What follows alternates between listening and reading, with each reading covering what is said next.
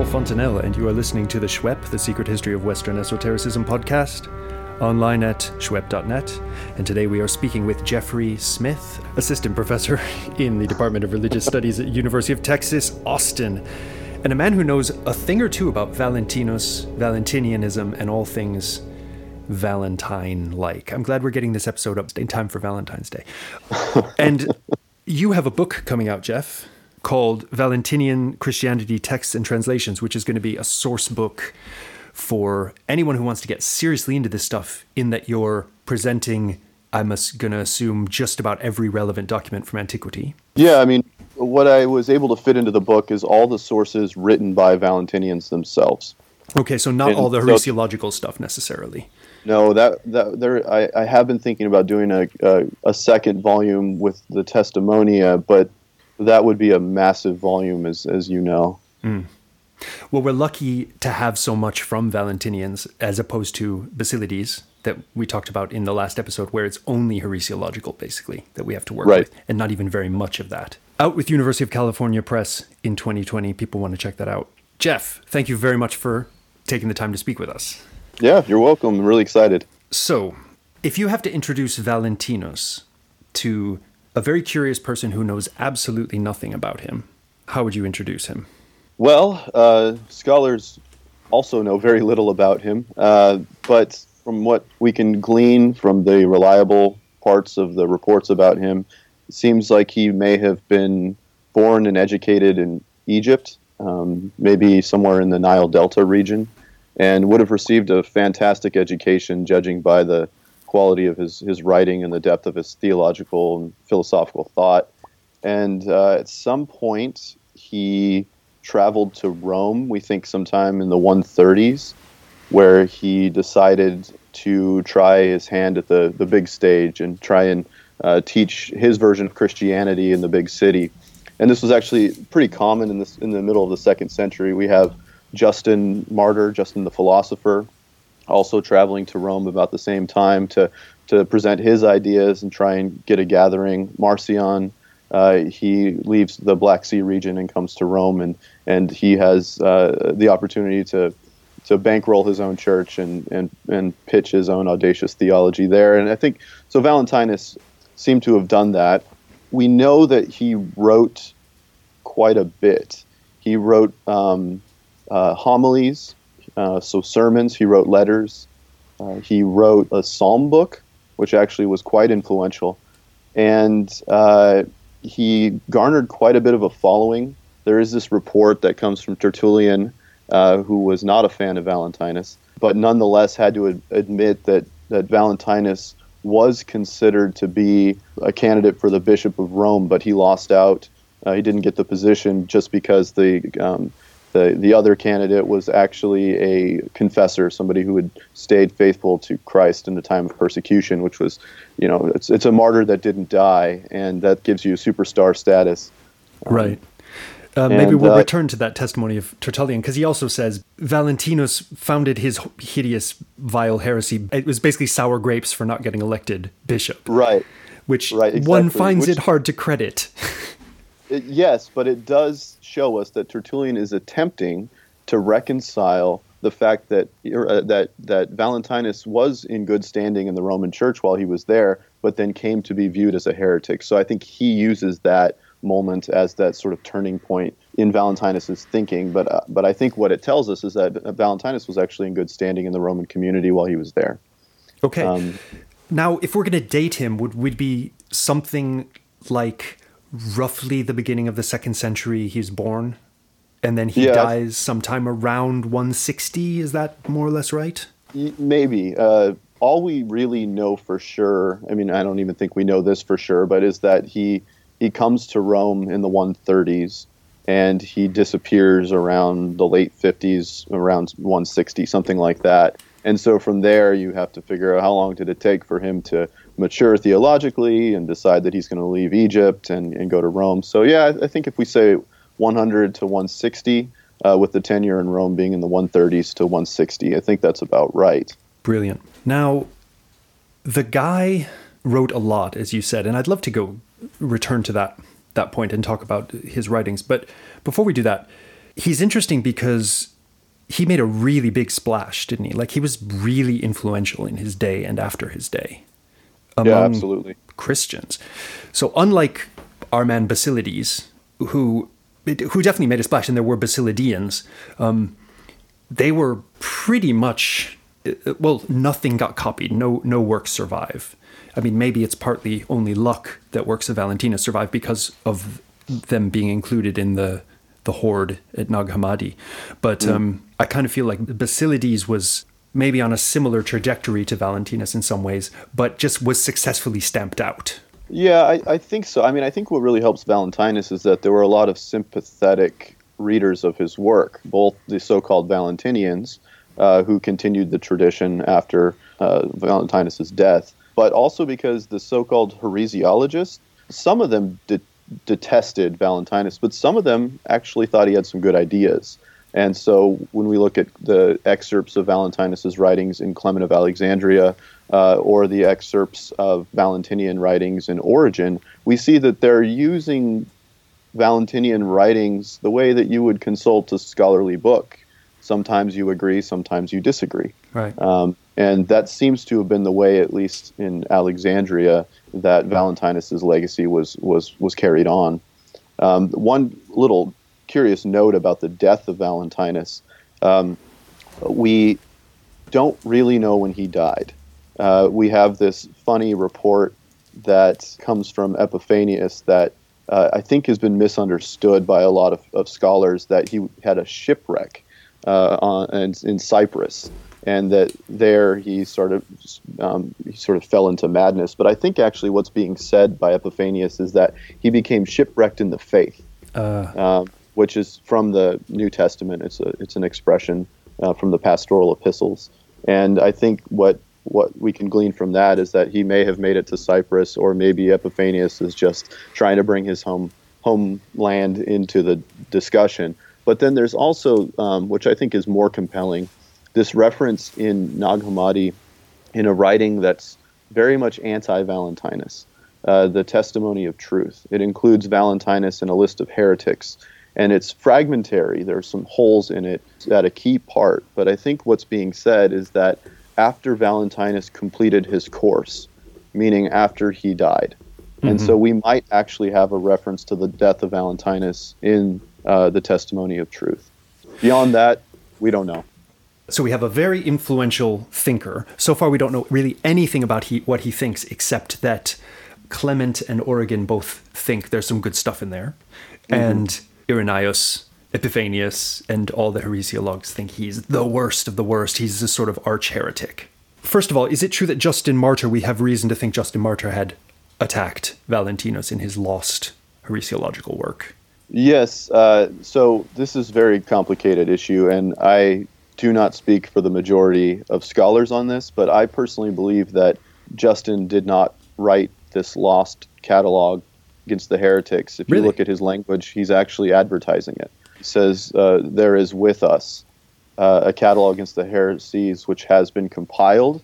And then if you want to put the with us with the compiled, so compiled like by us, then the question is he claiming authorship, or is he claiming that a trustworthy predecessor of him wrote it? The simple point is he's first and foremost advertising it. Right. And when you get the first preview of that in the first apology, there's no mention of Valentinus or the Valentinians. We have your Clements and Origens, who are highly Hellenized, probably a bit cosmopolitan, Alexandrian, and esoteric themselves, Christians, who are using Valentinus in a kind of measured way, saying this is wrong, this is right. Then you have a tradition of heresiologues starting in the 2nd century saying, no, not only is this wrong, it's the wrongest of the wrong. It's like the kind of touchstone of wrongness by which other wrong schools of thought will be judged. Would you say that's right. a fair assessment of the initial outsider reaction to Valentinus? Yeah, I would say that's true. I think also you have, with the invention of the notion of heresy, which takes place in the middle of the 2nd century, the word changes from meaning just choice in a neutral sense to meaning heresy as we think of it now. What you also trigger when you think of somebody as a heretic is this idea that not only are they wrong, but they're demon inspired. They're demonologically wrong. There's no gray area anymore, like there is with Origen and Clement. Let's talk about his thought. What is it that he was teaching that got people so hot under the collar? And before we talk about his thought, maybe we could just have a run through of what we think he wrote. So before we even talk about Valentinianism, what do we think Valentinus himself wrote? And what of that survives? Right. And does anything survive attributed to him which might not be by him? Right. So what we have are a series of what we call fragments, but are really just excerpts of Valentinus's own writings. Some of them almost certainly go back to Valentinus. Some of them may, and then others don't seem like they go back to him at all. They seem to be paraphrases of stereotypes about Valentinus's own thought.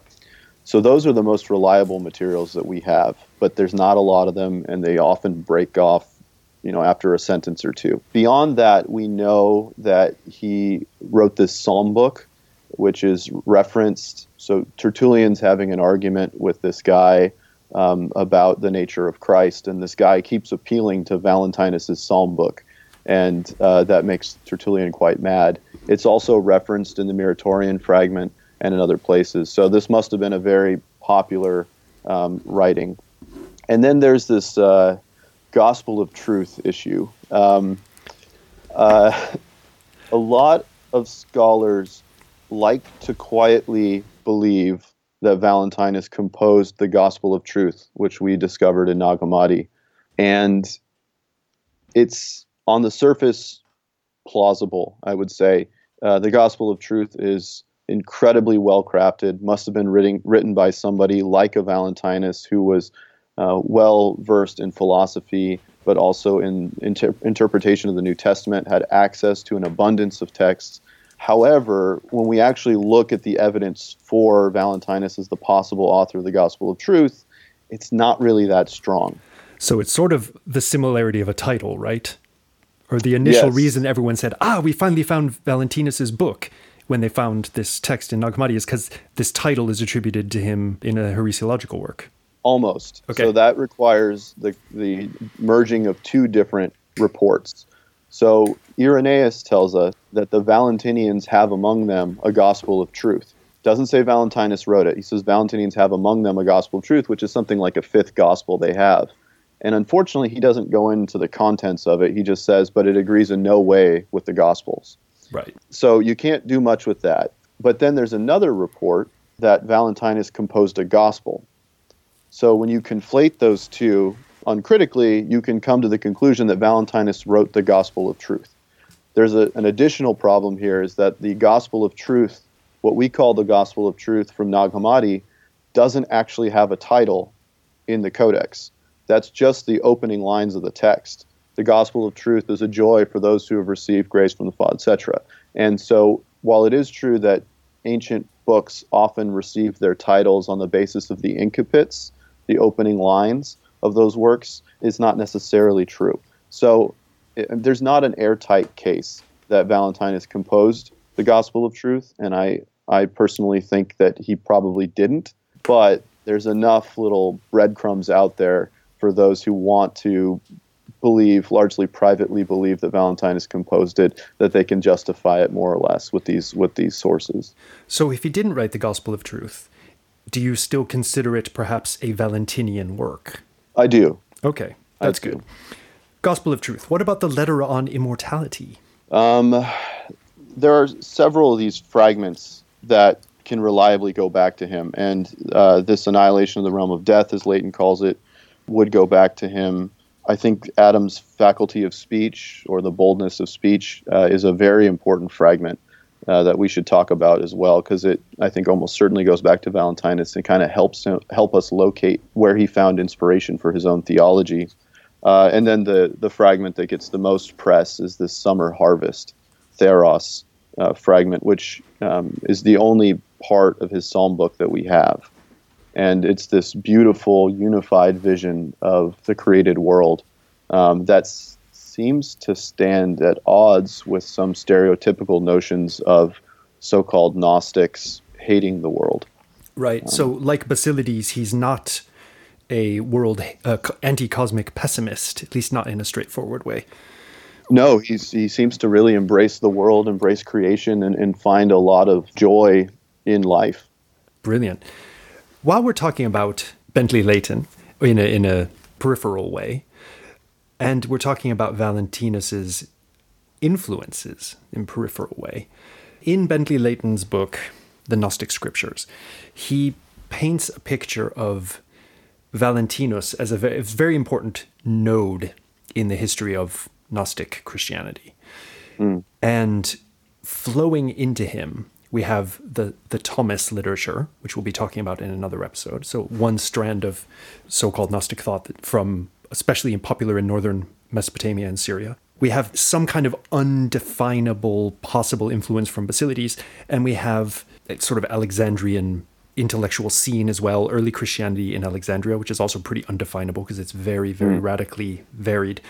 And then we have the Gnostic myth, which plays a role in Valentinus. Now, I wonder if you could break down how you see the intellectual lineage of Valentinus. Obviously, it's a super complex question, but what do you think, before we get into what he kind of thinks the world is like, talk a little bit about what kind of influences were going into his thought that he might have made use of. Yeah, I mean, I think just the general currents would be allegorical interpretation of biblical texts, most prominently the New Testament. Valentinus seems to have known the New Testament extremely well. And let's say what we can generally call Middle Platonic thought of the day, which was something of a popular philosophy that had Stoic elements and Platonic elements sort of mixed in. And then I do think there was one particular early Christian theology from the 2nd century, which Leighton calls the Gnostic myth, that was also influential in his own thought. And then I think with all those ingredients, there was just a tremendous amount of raw creativity in Valentinus' own brain. Well, let's get into what he taught then. What you think we can say about his teaching. I think the sort of minimalist profile of him would be that he had a theory of the creation of the first humans that actually resembles the theory that we find in the Apocryphon of John. And we have this fragment where we have angels who are creating Adam, and then Adam speaks with this sort of boldness, and the angels get freaked out because they didn't realize their creation was this powerful, and then they sort of stash him away somewhere. And that has been read by some scholars as very similar to what Philo, the Jewish Alexandrian theologian, taught about the creation of Adam, which was that God created, in basic terms, the good parts of the man, and he had his co-workers, these sort of co-working angels, create the lower bits, those bits that are subject to the passions, and just because God can't touch something like that. But I think what's different in this fragment of Valentinus is that God and the angels aren't communicating with each other the way that they do in Philo. There seems to be a discord there, which suggests there's some sort of rupture in heaven that puts a space between God and these lower angels, where they're ignorant, they're not in on the plan, they're maybe not working with the consent of God, or at least there's some sort of breakdown there, and that would put him a little bit closer to the story that we have in the Apocryphon of John. So the Apocryphon of John, just as a reminder to people, this is a text that we have in several versions in the fullest form from Nag Hammadi, which is the most Gnostic text we have. It's got all the stuff that we think of as Gnostic, including this story of a emanatory or demiurgic creation in which something goes horribly wrong. In this case, it's with the Sophia. And the Sophia, who is a kind of low eon or emanation of unknown first god, basically her power goes into the world and eventually goes into humans, but it's a bit of a catastrophe. And so the first god has to send his emissary into this world, and that begins a process whereby the elect, those with gnosis, are able to return to the divine world, the pleroma, and God can kind of reassemble the pleroma. So this is the Gnostic myth. There's so many problems about talking about it as the Gnostic myth, but for now, let's just say that myth that we find in the Apocryphon of John in various versions is what we're talking about. And Valentinus will have known some early version of it. I suspect so, yeah. I think from that fragment, that's the best reading of it. Okay. If that's your definition of Gnostic, so some readings of Irenaeus, and I know you're going to have something to say about this, but let me put this out there. Some readings of Irenaeus say, okay, not everyone he's talking about are Gnostics, and there's been this kind of higgledy-piggledy, everyone he's attacking is a Gnostic approach, but that's been pretty much demolished by scholarship. But there are some people he is talking about who are Gnostics, and they even call themselves Gnostics. And these are the people who are often called the Barbeloites or the Sethians or whatever in scholarship. One ingredient in what he's doing is that story, is what the Barbeloites were all about. Yes, I mean, I have a radically different understanding of those passages in Irenaeus and how the term Gnostic is being applied. So I would say that what Leighton would say the influence of the Gnostic myth on Valentinus, for me, is just the influence of one Christian group on another. Okay. Can you expand on that at all? Yeah, so basically the idea that the Barbeloites or the so-called Sethians were a self-identifying group of Gnostics, and that they are so-called the classical Gnostics, which you hear quite a bit. I mean, a lot of the people who studied with Bentley Leighton, including David Brackey, and I think you just spoke to Dylan Burns, who also holds this view. We disagree on this point. The idea is that in Irenaeus, Book 1 of Against the Heresies, we have this reference. He says that Valentinus adapted his teachings from the school called Gnostic, which we will discuss, in a bit, basically. So what Leighton and others do is they take the school called Gnostic to mean a school, not a heresy. It's the same word. It's the hieresis, right? It's a technical school, and called means they called themselves. Doesn't say called themselves, just says called Gnostic. And then the second move is to then say, okay, he does that in chapter 11. Where then does he talk about the Gnostics? And then that's when we go to the so-called Barbeloites, who are mentioned at the tail end of this long list of heretics that starts with Simon the Magician. And so it culminates in this discussion of the so-called Sethians, the Barbeloites. And that section starts with, and from them a multitude of Gnostics have sprung up. And so because some of the material in that chunk in Book 1 is very similar to parts of the Apocryphon of John, then the Apocryphon of John and anything that's theologically, ideologically like it, then can be put into one group. That's the so-called Gnostic sect. Okay, that's the way it's being read by most scholars now. I go back to that and I think, okay, well, there are some problems here. School called Gnostic doesn't mean that they called themselves that. There are ways to say they call themselves that in Greek, and that's not used there. Also, it seems to me like you could just translate it as heresy. I mean, the name, heresy is used as a common notion throughout the book. So if you translate it as the heresy called Gnostic, it changes your outlook completely. And then there are some references outside of Book 1 of Against the Heresies that talk about Basilides as a Gnostic. They're in books 2 through 4. And what Leighton and others have to do is dismiss those as non-technical uses. But actually, if you put them all on the table, you can actually read it coherently. And that's that anyone who's an ideologically descendant of Simon the Magician is part of the school called Gnostic. And who calls them that? People who disagree with them. Yeah. It's the street name for anyone who's a heretic. Now, what I think is a nice sort of a nice bow to tie at the end of this argument is that the exact same polemical strategy is used in the 2nd century among the medical doctors.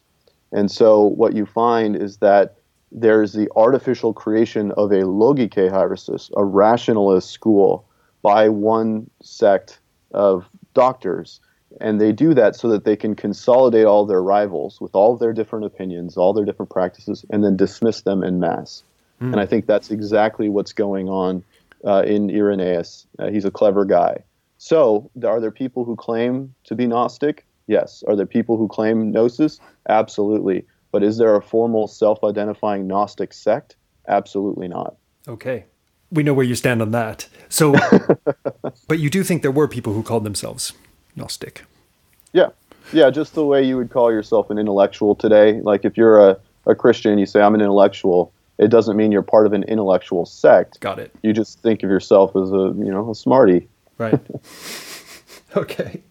Let's get back to Valentinus's teachings now. Mm-hmm. He does seem to think that, well, so he has a demiurgic creation it would seem that way, yeah. So with multiple levels of reality kind of flowing forth from the Buthos, this sort of unknown first principle, first God. None of that is in his fragments, though. No, really. So that's all heresiological.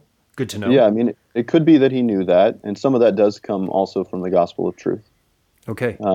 But all we have of his thought from his fragments about cosmogony, or the creation of the universe, is that angel creation of Adam in his bold speech fragment. Okay.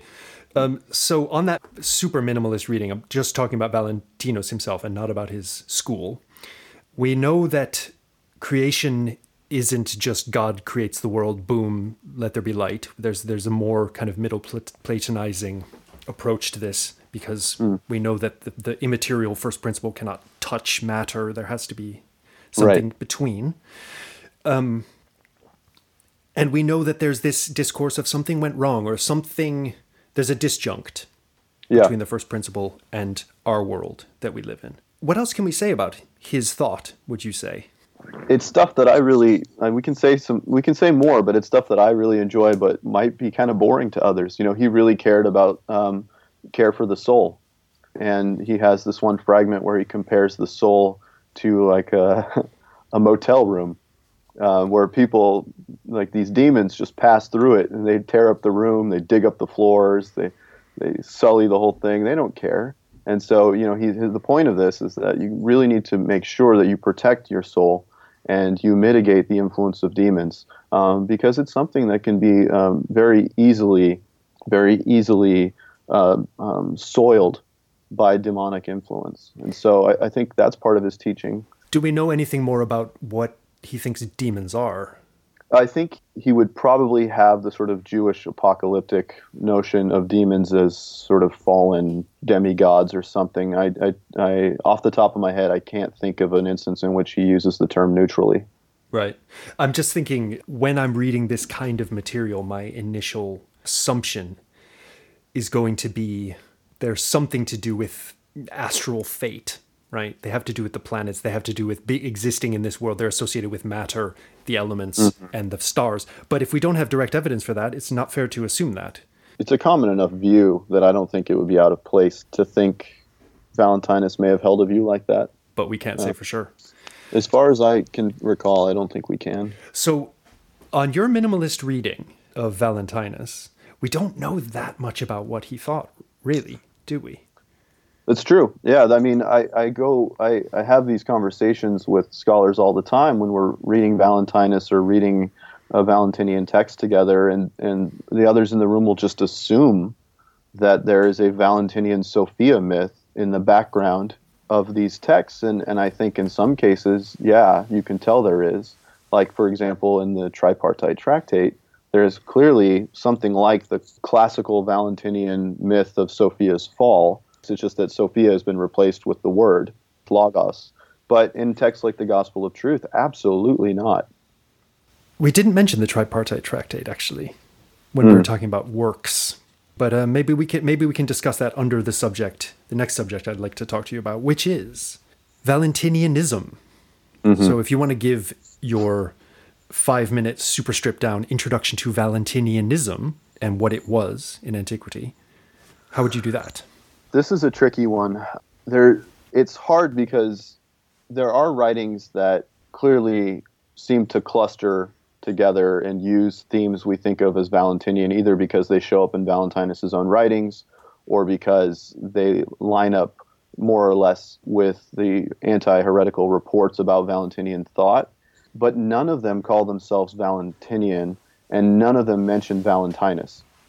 In fact, if I recall correctly, there's only one mention of Valentinus in all of the Nag Hammadi writings, and that's in the Testimony of Truth, where he's labeled a heretic. And so what we have to do is a sort of Wittgensteinian family resemblance argument. So there are texts that undeniably go together. The Gospel of Truth and the Tripartite Tractate. They have a close relationship. And then there are texts that use Valentinian terminology, like, for example, the Treatise on the Resurrection.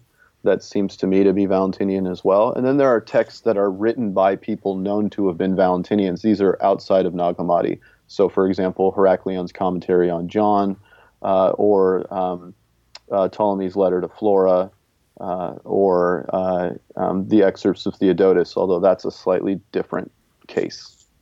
What about later teachers who sort of were very influential on their own account? I'm thinking of Bardaisan of Edessa, that many people associate with Valentinus. Yeah, Bardaisan is, I don't think, a Valentinian. I don't include him in the Valentinian corpus because the only reason we think he's Valentinian is because Eusebius tells us he was and then kind of changed his mind. And I don't know what Eusebius knows. I'm not I haven't worked through the Book of the Laws and Countries, but one, that's not written by Bardaisan, it's written by a student of his. And two, it's Syriac, and I don't read Syriac. So I don't take Eusebius that seriously there. Yeah, well, we have a good reasons for not taking him seriously as an accurate reporter of history, that's for sure. Right. But tell us about the Valentinians. Having said that, right. First of all, would you say that it's fair to say, based on what you're saying, that Valentinianism is just strictly a scholarly construction, or a heresiological construction that then becomes a scholarly construction? Right. I think it changes over time. And I'm going to say something a little, I have not published on this, and I think the specialists who listen to this will push back quite a bit. But I think by the 4th century, I think we have something like Valentinianism. We have a Valentinian church that's mentioned that's burned down, for example. That's an institution, right, at that point. That's a sect, a community of its own. We probably have a transition toward that in the 3rd century. In the 2nd century, I think we have a host of people who find Valentinus, as well as other teachers, to be compelling. And what the heresiologists do is they hail them as Valentinian on the basis of their willingness to read and work with Valentinus, or to use his works. And we see this, just a little example of this is in Tertullian's debate over the nature of Christ with, I think his name is Alexander. And Alexander is appealing to Valentinus' psalm book.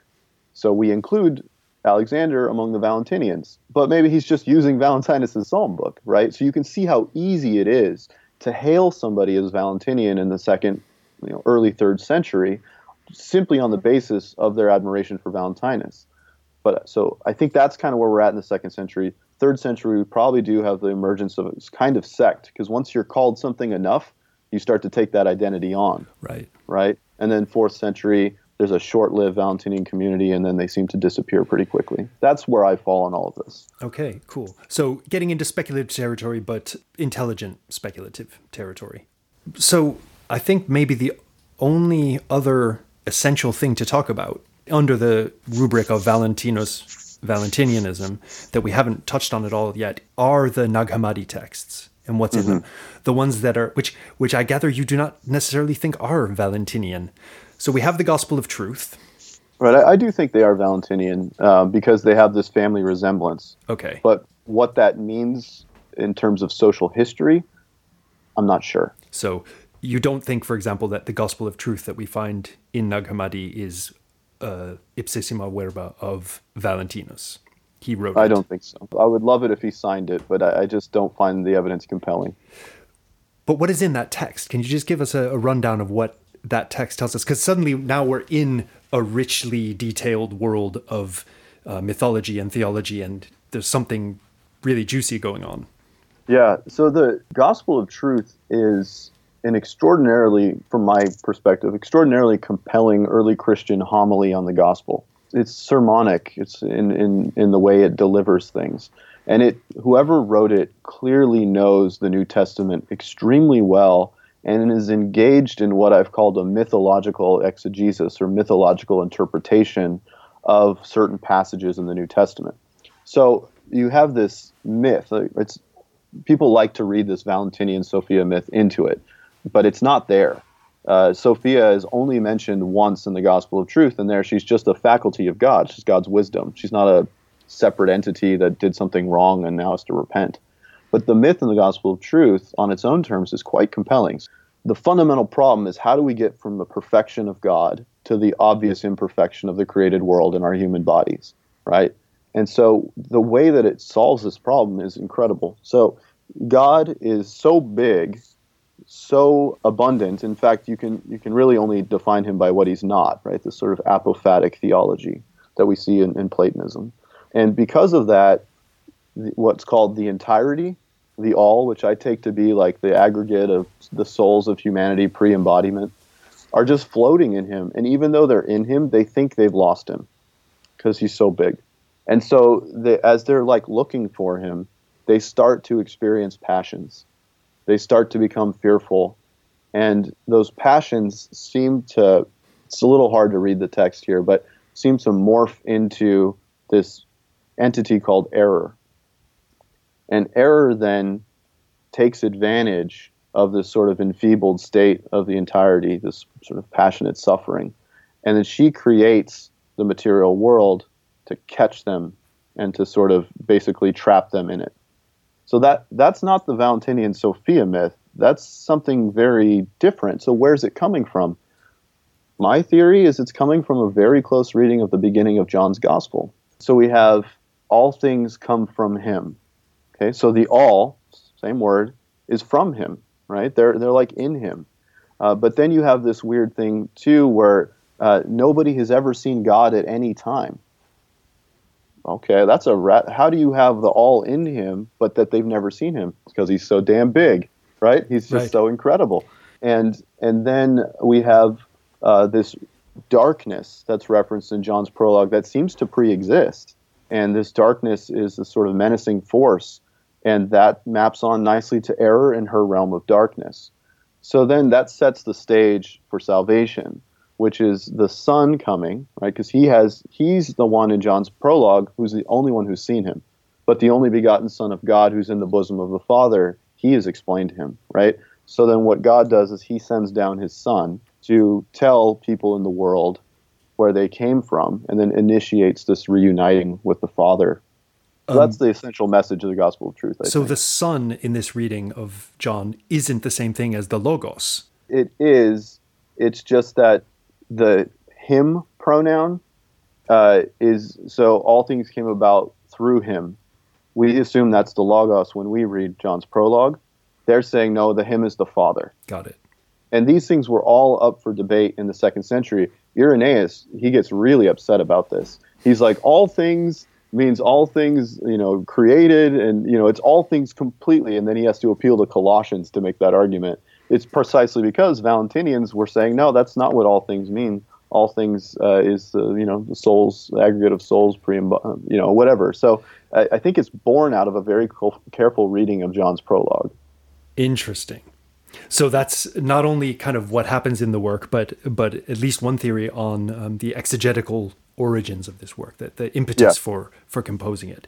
I love it. Anyone interested in the history of Western esotericism needs to, of course, go back and read the prologue to John, because it stands out completely from anything else in the rest of the Gospels. And it's just so ripe for esoteric interpretation. In fact, it's impossible to interpret unless you start reading stuff into it. Otherwise, you know, what is this Logos? What does it mean it was there at the beginning with God? And, all this stuff. It just it's not self-explanatory in the slightest. Right. So that's the Gospel of Truth from Nag Hammadi, which we have in Coptic. What about the Tripartite Tractate? Oh, gosh. The Tripartite Tractate is a monster. It's I guess we could call it one of the earliest systematic theologies, Christian systematic theologies. in that it attempts to account for everything from creation to the final restoration, and it does so in a systematic fashion. And it's divided into these three parts, which is why we call it the tripartite tractate, or as the Europeans call it, the Tractatus Tripartitus. I call it Tritrac. And it has these little actual scribal divisions in the work, but it doesn't have a title, and we don't know who wrote it. There have been some theories. Heraclion may have written it. I don't think that's compelling. We don't know. Heraclion, a teacher who features in heresiological lists as a later Valentinian, right? Right, and we know that he did compose this commentary on the Gospel of John that Origen uses. So it starts off at the very beginning, and what we have unfolding is this sort of father-son church triad, and then we have emerging from this is the Logos, who actually structurally plays the role of Sophia in this classic Valentinian myth, that he accidentally introduces deficiency into the perfect heavenly realm and then initiates a series of unfortunate events that culminates in the creation of the world.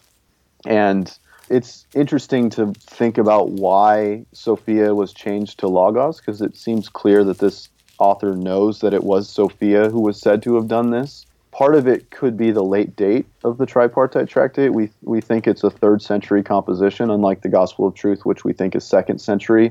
And it could show an emerging awareness of the sort of Trinity, that the Sophia figure is not as compelling as she was in the 2nd century, now that certain branches of Christians are becoming more Trinitarian in their theologies, and maybe it's a patriarchal shift. We don't know.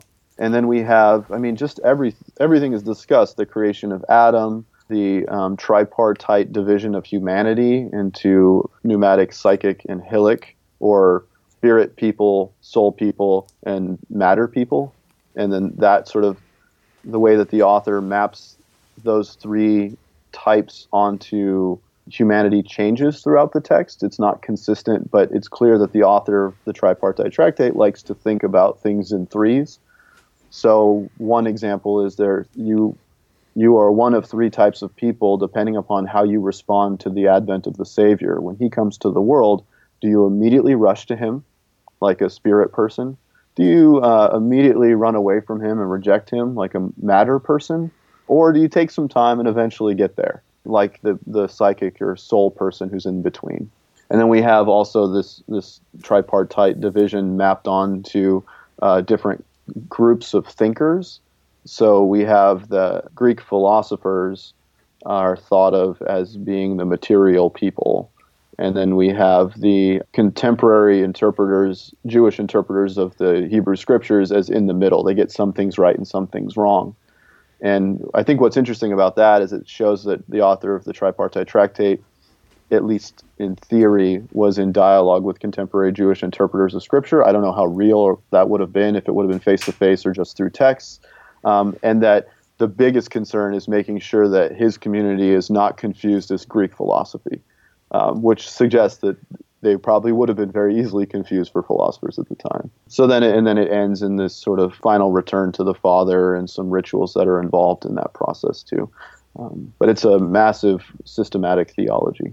You talked earlier about Valentinus being himself, going back to the man himself, being very concerned with care of the soul. And do we have any hints about what kind of ritual he might have been interested in? Or what did Valentinus, as a 2nd century Christian, do? What were his cultic practices? Do we have any evidence there at all?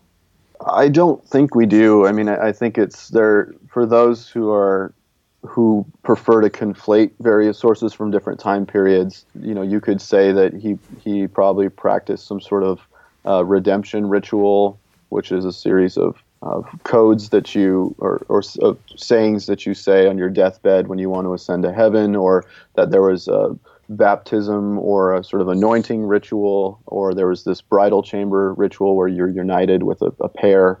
But none of that, as far as I can recall, comes from the genuine writings of Valentinus. That's all later development. So what I would say is that, I actually kind of used Justin as a model for what Valentinus's circle would have looked like. And we can go into that in more detail.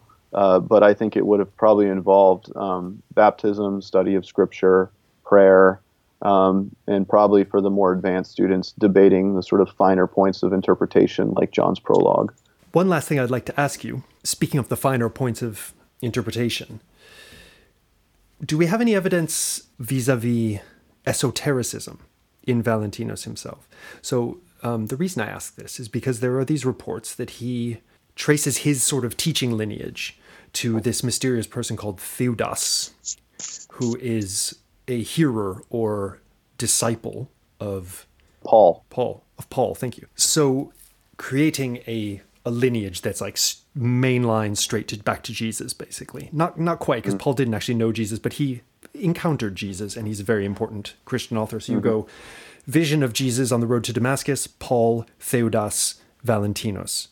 Good stuff. Now, with Basilides, we have a similar claim, just a few decades earlier than Valentinus, and coming from the same Alexandrian milieu. And Basilides is on record in Clement, who's a very sympathetic witness to him, as having said, we have an esoteric teaching. There is an esoteric sort of kernel, a very small minority within Christianity who are the ones who really get it. And that the reason I know this, the reason you can trust me, is because I have this oral teaching that goes back to the apostles that is not written down, but I'm going to tell you about it, right? So he's an esotericist on a number of levels. He has an esoteric wisdom tradition that he's part of, and he teaches that we, the followers of my teaching, are a kind of esoteric elite within Christianity. Do we have anything parallel with Valentinus? Not with Valentinus directly, but we do have the report of Ptolemy at the tail end of his letter to Flora, which is really interesting. So Ptolemy's letter to Flora, there's this wealthy, well-educated woman who's expressing some interest in learning more about Ptolemy and alleged Valentinian, Ptolemy's theology and his community. And so what he does is he writes her this introductory letter that teaches her how to break up the Hebrew Bible into different parts.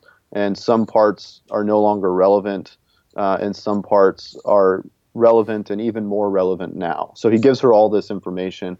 And then at the very end, he says, basically, if you have questions about first principles, right, about the metaphysics, you'll get these in time if you're deemed worthy of the apostolic tradition, which we too have by means of succession. And so what you could do is you could just snap that on as an extension to this Paul, Theudas, Valentinus chain, then you add Ptolemy. And I think that's certainly possible. I think we have enough evidence that Ptolemy thought of himself as a disciple of Valentinus that Ptolemy probably has something like that in mind. So you could construct this esoteric chain that goes back to Paul. And Paul is a really good pick because the Valentinians love Paul. The division into three different groups is coming from Paul's writings to the church in Corinth. And then also Paul has this fantastic passage in 1 Corinthians where he says, and we speak of a Sophia not known but hidden, so that the archons would not know, right? But we just translate it differently. But if you just read the Greek, that's what he's saying. It's very much like the Valentinian Sophia myth, or at least it seems to be intimating it. So they love Paul, so that's entirely plausible. However, what I would say is that is not unique activity in the 2nd century. This the so-called succession of bishops that goes back to Peter, that we'd have to call similarly an esoteric tradition, because these lists of bishops going all the way back to Peter come about at the hands of Hegesippus and Irenaeus in the 170s, 180s, and they're trying to do exactly the same thing, saying that there is a rule of truth that we have, a set of presuppositions you have to bring with you to the scriptures before you even start interpreting them. And how do we know that our rule is true? Because we got it from Peter, we got it from Anicetus, who got it from Sixtus, who got it from whatever. And they're all making it up. They're all throwing down these anchors. And I think in that respect, the 2 in Ptolemy's letter to Flora seems to show his knowledge that everybody's doing this. We also have it. And what's interesting, and this is a bit of a side note here, but it pertains to the Gospel of Judas, is that Judas seems to be upset that everybody's doing this. And his response is that the apostles are idiots. Why on earth would you want to base your authority on some sort of lineage back to these fools? Because Judas was bad, but the others were even worse. And so actually, I think the Gospel of Judas is in dialogue with these attempts by Valentinians, by members of Irenaeus' church, by Basilides, to actually throw down these apostolic anchors. On that note, a note whereby the construction of esoteric wisdom lineages is being used not only by those who would later be called heretics, but those who would later become the winning Orthodox team. I will say, Jeff Smith, thank you very much for speaking to us, and stay esoteric. I will. It's been a pleasure. Thank you very much.